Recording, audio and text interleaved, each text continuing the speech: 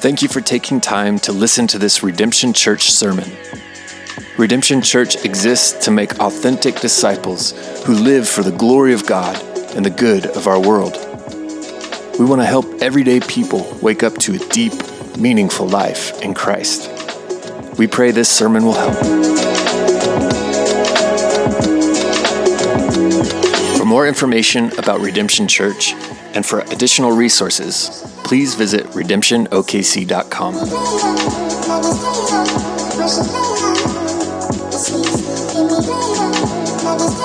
All right. Well, let's jump in. We're going to be in Luke chapter 9 today. And as you're kind of turning there, I want to tell you a story. You may have heard this story several years ago, but there's a California man. Seems like it always starts in California. Named Larry Walters. Sorry, Chris Clark. Some of you guys out there, I know that's kind of tacky. And I don't know what's going on. I think I'm honoring the end of the year. Last week I was picking on fly fishermen, and I was like, I actually would like to fly fish. Y'all don't ever feel bad about putting your pictures of your fish up there because it's kind of cool. Y'all should keep doing it. I'm not trying to run you down. If you're from California, you're welcome here. We love you. We're grateful you're here. I love going to California. I don't know what that has to do with anything. Let's focus. It's been a busy week. We'll see how interesting this gets today. But Larry Walters, a few years back, was feeling a little bit bored, so he went to an Army surplus store and bought 75 used weather balloons. Whatever happens in the store, you know it's going to be good from that point on, right? Because any dude with 75 used weather balloons is going to do something fun. But maybe you remember this story, but he went and he inflated the balloons, he tied them to a lawn chair and secured it to the back of his pickup truck, and then he had a friend untie it. And in the midst of that, his friend later said he was hoping to observe the neighborhood from a slightly different angle and gain a new perspective on life. So Larry had packed a PB&J sandwich and took a 6-pack of beer and a BB gun and got headed up into space with these 75 weather balloons. The problem was when his friend untied the rope that had secured him to the back of his pickup, according to reports, he shot up like a rocket so fast that he did the only thing he could think of, which was quickly drink the entire 6-pack.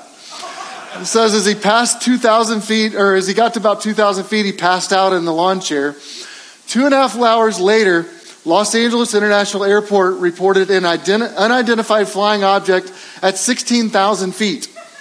Lawn chair Larry, as it became known later, was now 3 miles high, 100 miles from home.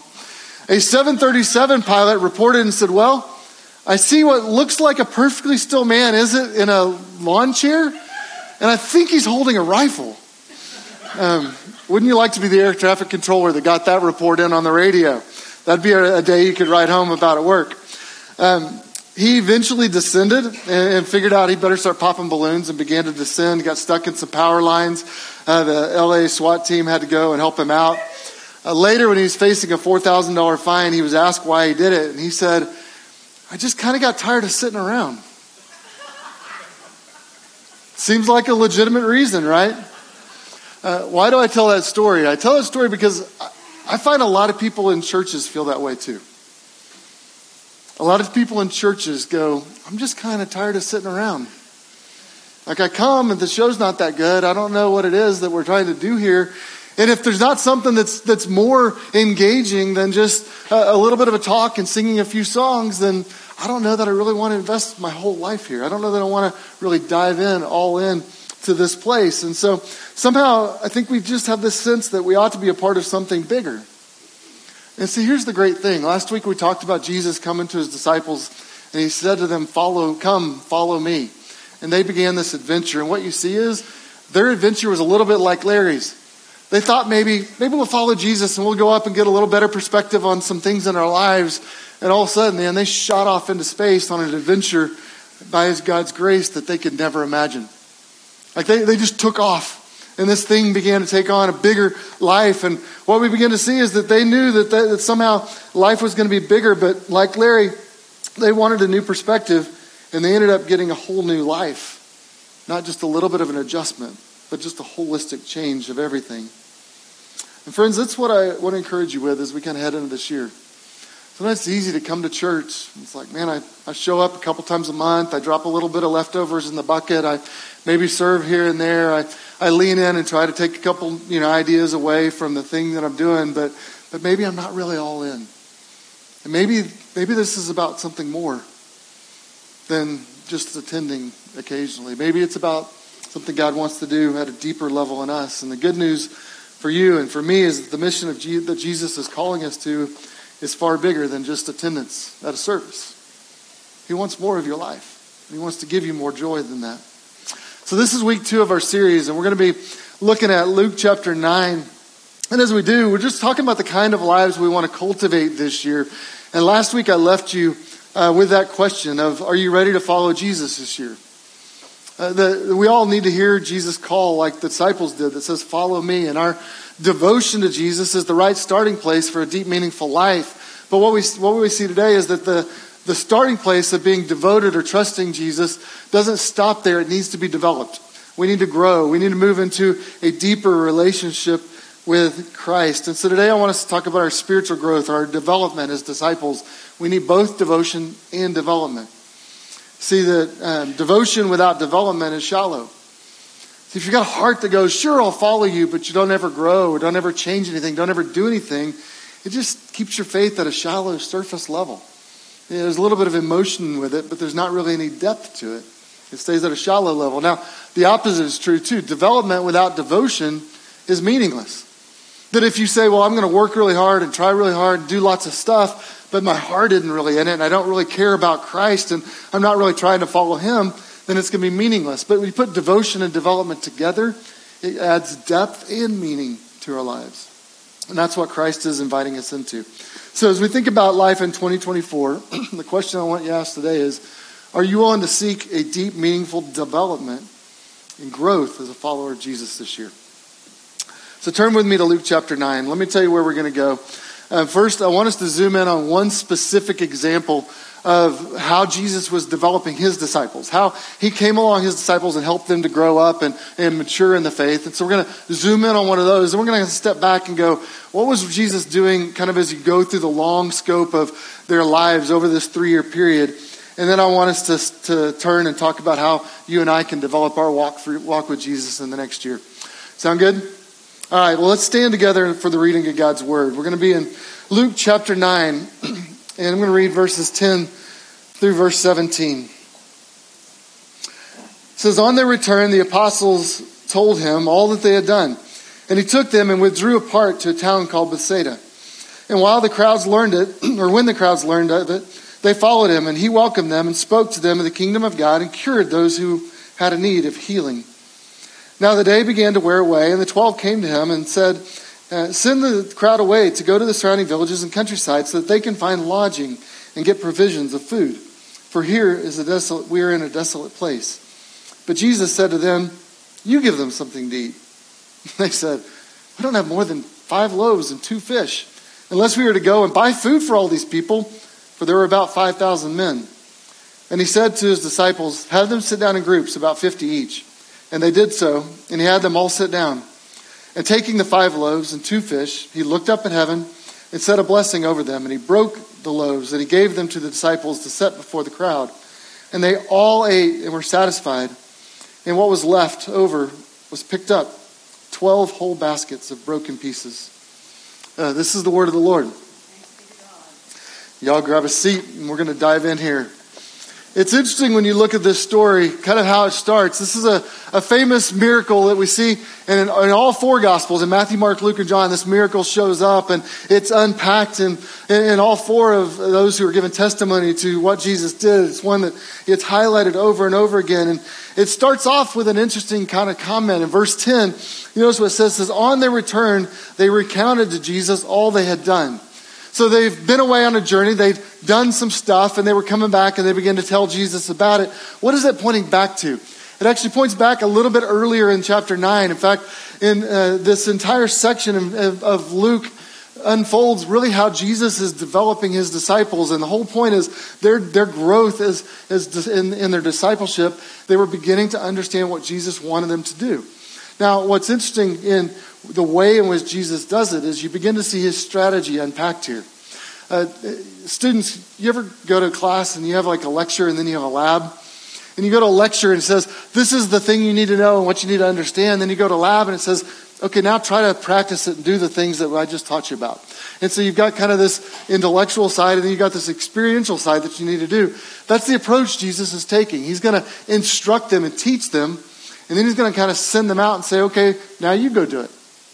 You go do the things I told you to do. And he's going to show them how to do it and then give them assignments where they have to actually go do that for themselves. And that's what's happening is they're being sent out and learning to do the things that he's teaching them to do. They're having to internalize the message at a deeper level and actually begin to trust him and allow him to work through them. Look at chapter 9, verse 1. It says, and he called the 12 together. So this is just a little bit earlier. This is what they had gone out to do, and they came back and began to tell Jesus about. He called the 12 together. He gave them power and authority over all demons and cure diseases, and he sent them out to proclaim the kingdom of God and to heal. And so Jesus takes these 12, his disciples, the ones that we looked at last week when he said, you come and follow me. And now he takes those 12 and he says, I'm going to teach you to do the things that I'm doing. I'm proclaiming that the kingdom of God is here, and because the kingdom of God is here, that we're going to help people live like they would in the kingdom. That eventually, what my world is going to be like when I recreate the world, there's going to be no more pain. There's going to be no more sorrow. There's going to be no more sin. And so we're going to begin to give them a taste of that even now. And I want to help you see that. Now, there's a lot that could be said here. The short of it is, they were being sent out to do the stuff Jesus had been doing. Up to this point in Jesus' life, Jesus had come. In fact, the very first thing Jesus came to do, he says, I'm coming to bring you the good news that the kingdom of God is here. He's a representative to tell people that God has not forgotten about you, but he cares about you. He's here. And in Jesus' arrival on earth as a redeemer, he was sent to save us from our sins. God poured out miracles in that time to testify and point to all the goodness of his kingdom. Now, beyond just the obvious thing of if you were a blind person at that time, this was an amazing miracle that served you well and cared well for you. These miracles fulfilled two purposes as well. They testified to God's power that was at work through Jesus, and just said because Jesus is the one that God has sent, he can do amazing things. He's the one who represents God. It also testifies to the nearness of the kingdom and the kind of king that Jesus would one day be. It says he's a king that you can trust. He's a king who is good. And in his kingdom, it'll be a place where goodness reigns over evil and over suffering. And so Jesus was giving them a glimpse of what one day the world would be like whenever he ruled in fullness.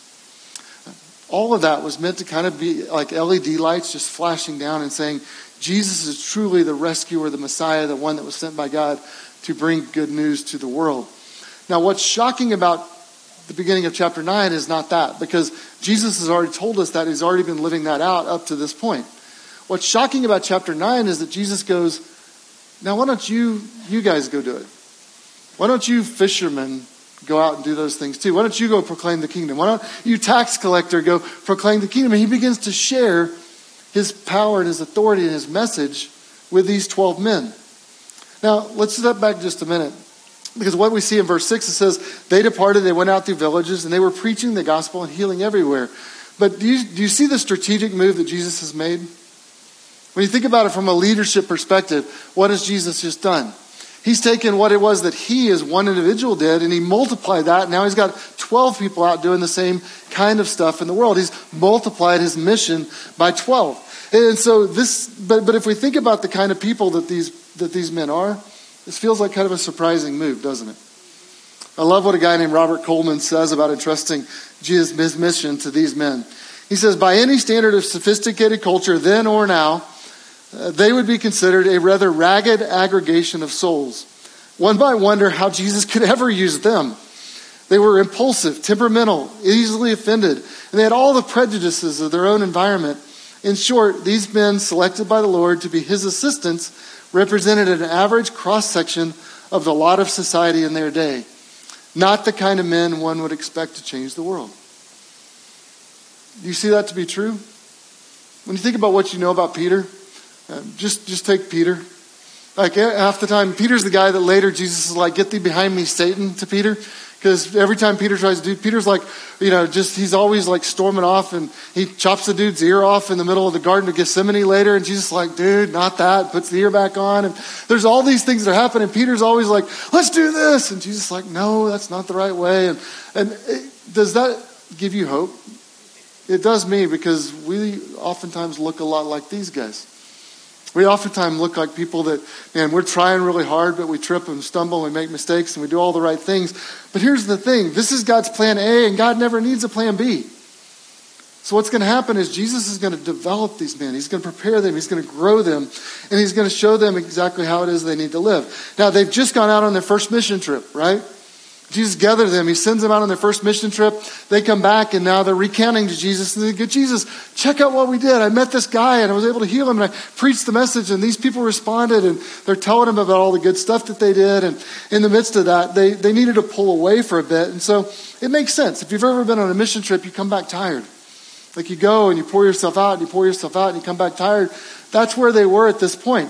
And so verse 11, verse 10 says, they were trying to withdraw to a place out in the wilderness.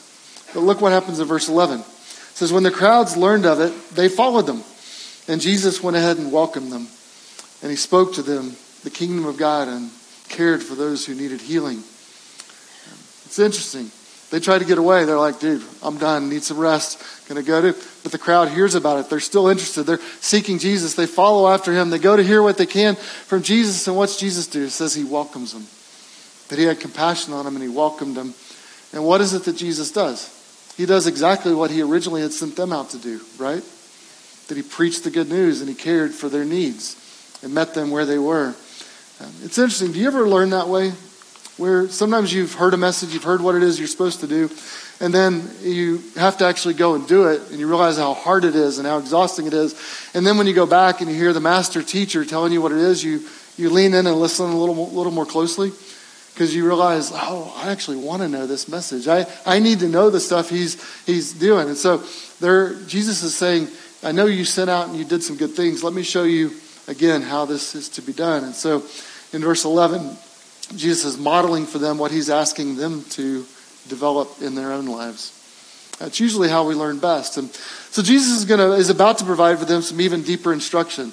He's going to take this as a teachable moment for his disciples and kind of lean in and give them an object lesson or a living parable about how to live this out. In verse 12, look what happens. It says that the day is starting to wear away. I mean, the sun's starting to drop. It's starting to get a little late in the day. They're starting to get a little grumble in their stomach, starting to get a little hungry. They're looking around at all these people.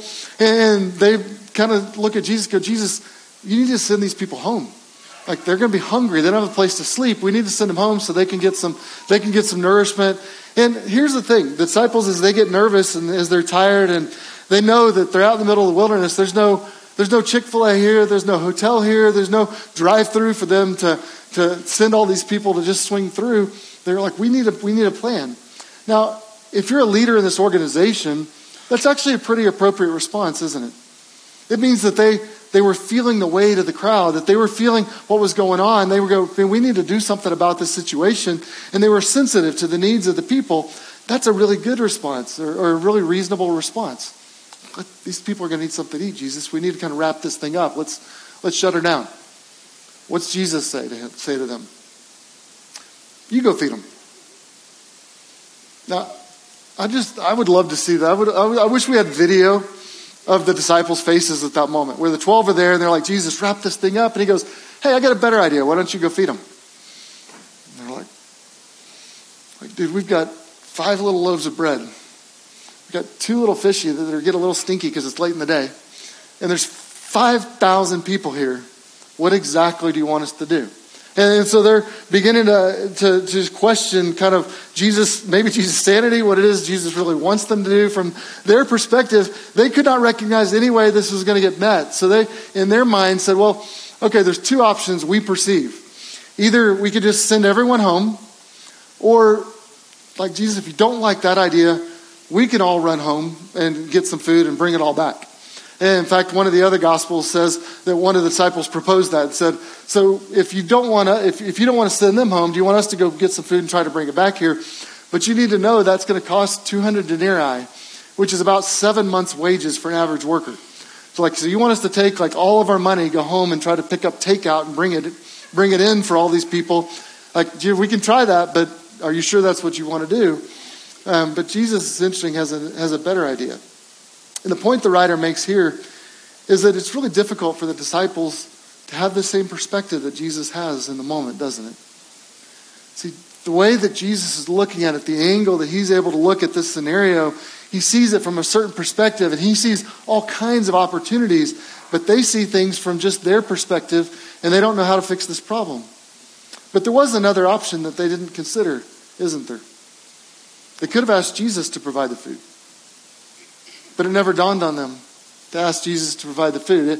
Interestingly enough, there's actually Old Testament precedents for this kind of thing. And in the Old Testament, the prophet Elisha fed 100 people one time with 20 little loaves of bread, and there were actually leftovers for that meal. So if there's a prophet named Elisha that was able to do this kind of thing, surely Jesus could have done this thing. We also see that Moses in Exodus, when they were wandering in the wilderness, that the disciple or that the Israelites actually received manna that fell from heaven.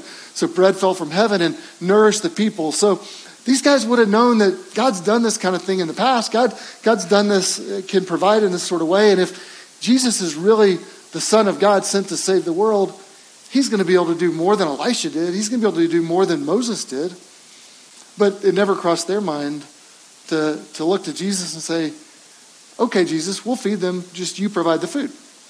And we'll execute this plan. It never crossed their mind. In their own recent experience, they had just been sent out, and they had actually performed miracles. They'd actually, it said, healed those that had been sick in the name of Christ in that time. And yet, even though they had experienced these things, it never even dawned on them in this moment to ask Jesus for help. Friends, are you sometimes like that? Like you trust God in one level, and you kind of live it out in one arena of your life, but then you get to another arena and it never even crosses your mind that God would care about this, or God would intervene or have something to say about this. And so we sort of sometimes pick and choose. And I think that's what the disciples did. We're like, well, Jesus said do this. So they stepped out and they went and did the thing he did. But they hadn't internalized that Jesus was really God's servant who was come and had the power and the authority to do these things in and of himself. So they didn't ever turn to him and just ask for help. They continued to try to do things on their own. Verses 14, 15 says there are about 5,000 men. So Jesus said to them, sit down in groups, have them sit down in groups about 50 each. And they did so. And they began to sit down. And Jesus begins to organize them. We don't really know any strategic or any important reason why this is, other than it probably just helped them count and helped them distribute the things that were there. And so this is probably just a purely practical thing. But Jesus is going to help them internalize their faith at a deeper level by having them actually do this work. In verse 16 it says, and taking the 5 loaves and the 2 fish, Jesus looked up to heaven, said a blessing over them. Then he broke the loaves, gave them to the disciples to set before the crowd. Some actually see in this moment a foreshadowing of the Last Supper. Kind of a Eucharistic moment that Jesus is going to take the bread. And in fact, these 5 verbs that are used in this passage are the same ones that are used later when we see the Lord's Supper, the large table that's executed, where it says he took the bread and he looked up and he blessed it, or he gave thanks and he broke it and then he distributed or gave it out. And so it's the same kind of a meal. Later, Jesus is going to call himself the bread of life, and all of this takes on meaning for us. But it had a unique meaning for these disciples in this moment, because Jesus included them in the feeding of the 5,000. Jesus took the bread and he took the loaves and he blessed them and he multiplied them. But who was it that actually fed the people? It was the disciples. So back in verse 13, remember what Jesus told them to do? You go feed them. They're like, we don't have any bread. And he's like, we have a little bit of bread right there. And so he multiplies that bread, and he still asks them to go do the work of feeding them. What's the lesson that he's trying to teach them? It's a lesson about God's provision. That they're meant to serve others, but they can only do it through the Lord's provision. That they don't have what it is in and of themselves to do this work, but they can rely on his power and his provision to do it. And so Jesus is focusing on his disciples' development. That they can serve others, but only through dependence upon him. That they were inadequate, but through him all things were possible. Verse 17, what's the result? It says all the people ate and were satisfied, and there was left over amongst them 12 baskets of broken pieces. This whole thing ends up in great joy in celebrating God's provision. It's the pattern you see throughout the scriptures over and over. It's interesting. Some people think that there's even an additional lesson for the disciples in the fact that there's 12 baskets left over. So like when it's all said and done, that there's 12 baskets, one for each disciple. And Jesus is like, look, I can give enough bread to feed all those people, and you can each take an extra basket home. Like that's how powerful and strong I am. Why didn't you ask? Why didn't you turn and ask for my provision? Why didn't you look to me for help? Friends, do you see why this is an important lesson for the disciples to grasp? If they were going to carry out Jesus' mission, if Jesus was going to die and eventually go ascend to heaven and sit at the right hand of the Father, and they were going to be left behind, they were going to be the ones that had to carry this mission out. They had to learn that they could trust him with all things, that Jesus is one who will meet their needs, and that they can serve as his ministers in taking his provision and ministering to others. They just can't do it on their own. And that's a lesson we all need. And one guy said that what we see in this is that they are a lot like us, that over and over their instinctive reactions will mislead them. And Jesus had to reorient or change their perspective so they began to see things a little different way. That if you just see things from what you can accomplish and what you can do on your own, you're going to end up in trouble. You're not going to end up being able to fulfill the mission. And so Jesus was preparing them for the mission that was going to be theirs when he was gone. See how he's multiplying the mission. It's interesting. Chapter 9 begins with him taking his mission and giving it to the 12. So, chapter 10 begins with Jesus taking his mission. He gives it to 72. Look at chapter 10, verse 1. It says, after this, the Lord appointed 72 others and sent them on ahead of him, 2 by 2, into every town and every place where he himself was about to go.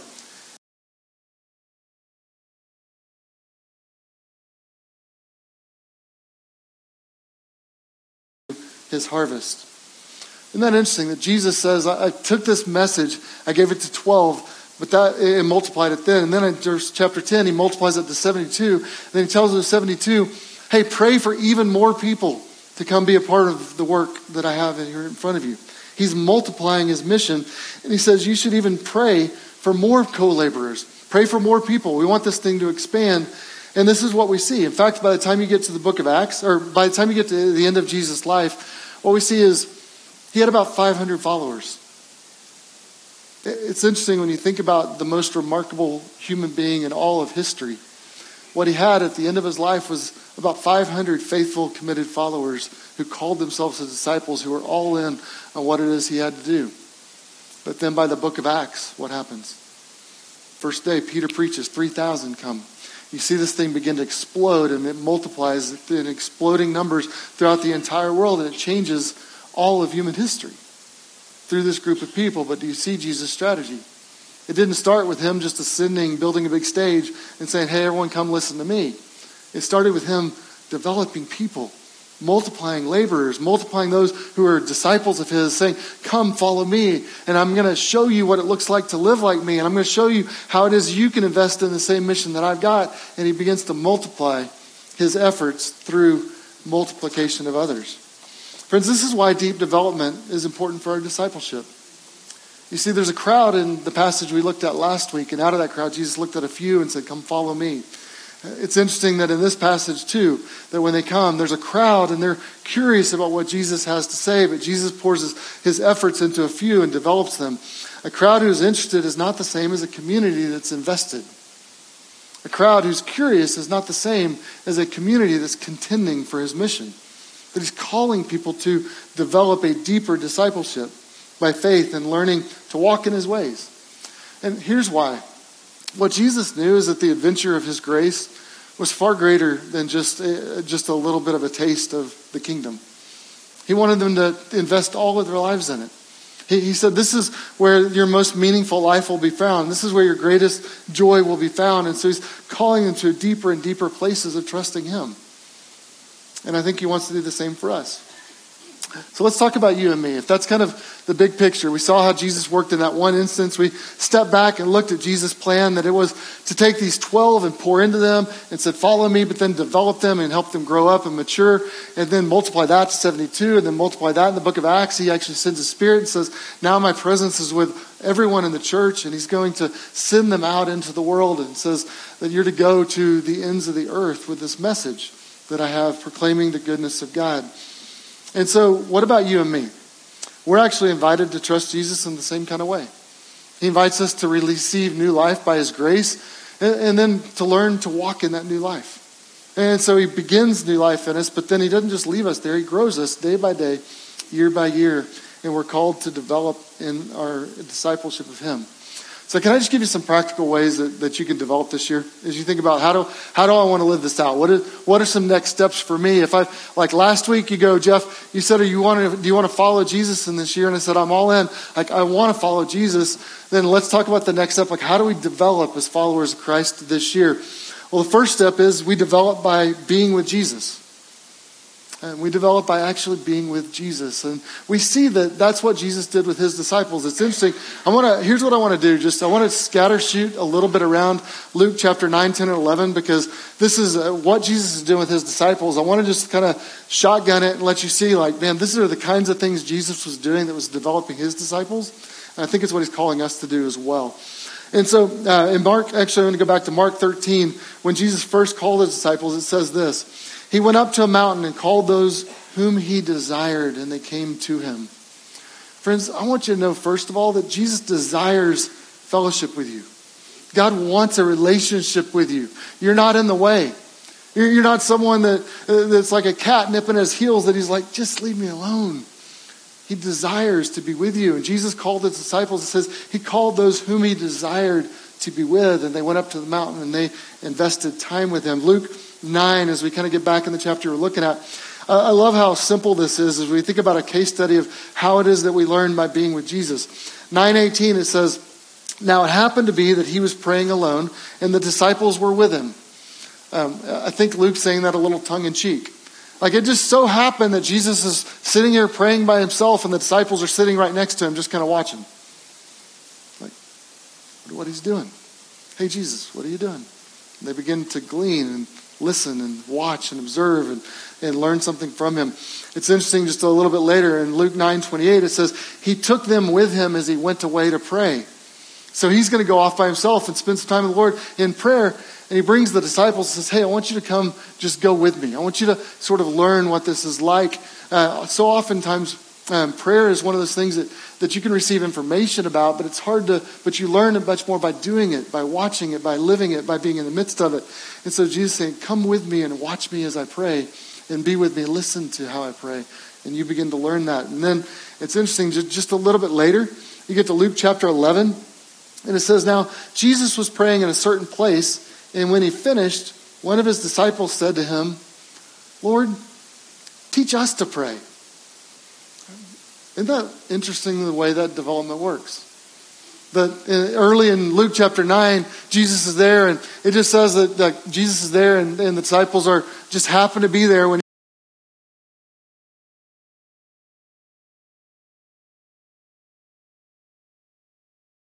disciples are there, and Jesus is praying, and they go, hey, Jesus, would you teach us how to do that? And you see how Jesus is developing and inviting them in, but he's kind of wooing them in. Friends, your proximity to Jesus creates opportunity for you to grow in Jesus. When you're with him, when you're around him, when you're invested in life with him, when you're in prayer with him, when you're diving into his word, it creates opportunity for you to grow in deeper ways and deeper understanding with him. We need to invest time and energy with the Lord in prayer and in his word. Secondly, we need to develop by listening to Jesus. It's interesting that right after the feeding of the 5,000, you get this passage where it says, about 8 days after these things, he took with him Peter, James, and John, and he went up to the mountain to pray. And so he takes this inner circle, kind of his closest friends, the guys he was going to entrust with, and he takes them up the mountain to pray in a famous episode that we call the Transfiguration. And as they're up there, there's going to be an appearance of Elisha and of Moses, and they're going to appear, and they're going to glory. Jesus' glory is going to be there. And it's fascinating when you look at this passage, because in verse 33 it says, "And as the men were parting from them, when this vision of Moses and Elisha and the glory of God descended went away, Peter said to Jesus," this is all the wisdom Peter had, "Master, it's good that we are here. Let's build 3 tents and stay here." That's what he had. That's what he gleaned from it. But it's interesting that as that happened, it says, "As he was saying these things, a cloud came and overshadowed them, and they were afraid and entered the cloud. And a voice came out of the cloud saying, 'This is my son, my chosen one. Listen to him.'" Friends, we develop by listening to Jesus. Jesus took his disciples up, and they were there, and they got to experience God descending upon this mountain. But what is it that God said? He just has one message. This is my son. Listen to him. You can trust him. You need to build your life on him. Build your life around what it is that he wants to do. And we need to heed his words. Friends, we need to listen to Jesus. He offers us life. John 10:10 says that he offers us, that the enemy came to steal, kill, and destroy, but he came to give us life and life to the full. We need to listen to Jesus and learn to live in his way. And we also develop through experience. And through our experience, often through our struggles. A third way to develop is through our experience and often through our struggles.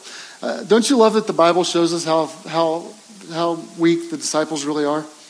I find this incredibly encouraging. Luke 9, the same chapter, you get just a little bit later, a guy comes along, he says, "Look, I begged your disciples to do that, to help me, but they couldn't do it." Isn't that great?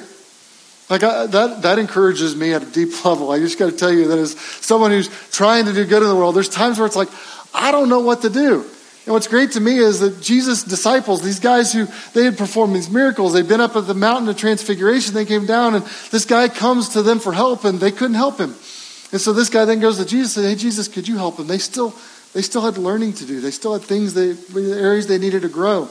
I love that in chapter 9, verse 44, it goes on and says that the disciples, that Jesus taught them certain things. He said to his disciples, "Let these words sink into your ears. The Son of Man is about to be delivered into the hands of men." But they didn't understand this saying, and they were confused. Isn't that great news for you and me?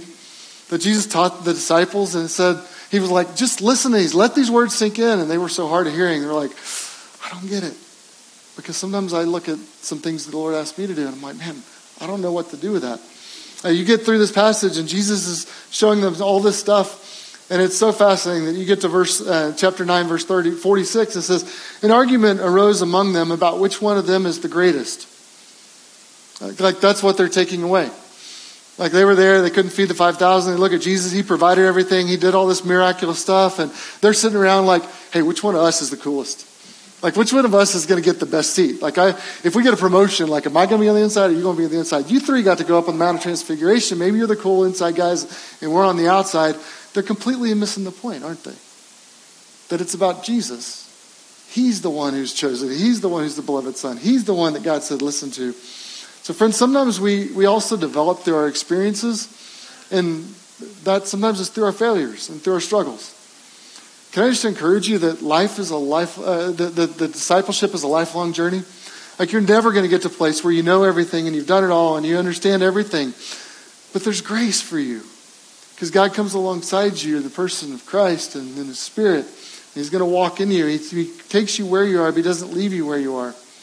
So friends, as we enter this new year, the invitation for us is to deepen our development as followers of Christ. What does it look like for you to seek to grow up this year? How are you going to dive into this process of developing yourself or growing yourself or maturing yourself? I want to encourage you over and over again in the Bible, what we see is that we're called to do that through the Word of God. We're called to dive into the Word of God. Let me just share a couple of verses. It's interesting. It says, 1 Peter says, "Like newborn infants, long for pure spiritual milk of the Word of God, for by it you may grow up." We start off young, but we're meant to mature. We're not meant to stay there forever. 1 Corinthians 3:2 says, "I could not address you as spiritual people, but as people of the flesh, as infants in Christ. I fed you with milk, not solid food, for you weren't ready for it yet." He says in Hebrews 5, you need milk, not solid food, for everyone who lives on milk is unskilled in the word of righteousness since he's still a child. But solid food is for the mature, for those who have their powers of discernment trained by constant practice to distinguish good from evil. Do you see the process here? Over and over in scriptures we see this thing of you start off and I don't know a whole lot yet. And there's no fault in that. It's just like a baby comes out of the womb and he doesn't know how to run. He has to begin to take baby steps. And he begins to learn. He begins to stand. And begins to gain balance. It begins to grow. But you don't want a 30-year-old that can't do that. That you're intended to grow up. And so he starts off and says, you're like an infant, but you ought to grow up. And 1 Corinthians, it says, brothers, do not be children in your thinking. Be infants in evil, but in your thinking become mature. He also says, him we proclaim, warning everyone and teaching everyone with all wisdom, that we may present everyone mature in Christ. Here's the heartbeat of this.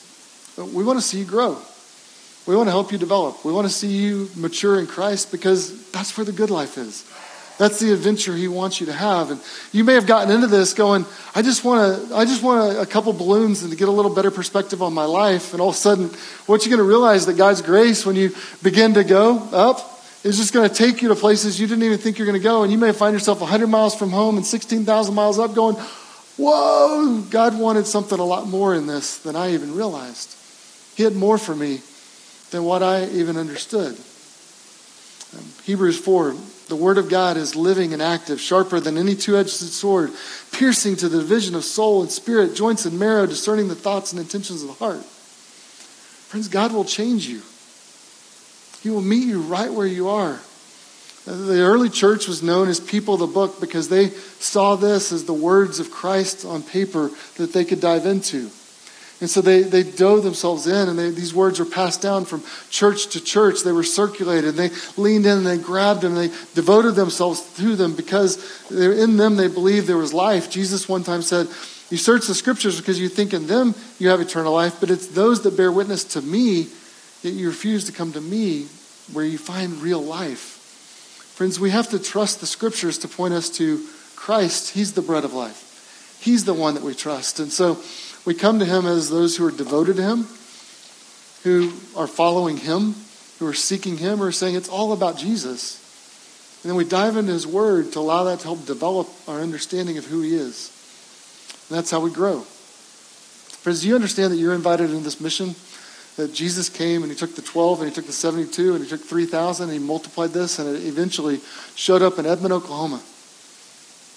And he birthed new life in you. And he's inviting you to be one of his disciples. He says to you, come follow me. But he also wants to develop you. He wants to see you move towards maturity because it's for your good, but it's also for the good of his mission. And we get to play a part on his team. Isn't that incredible?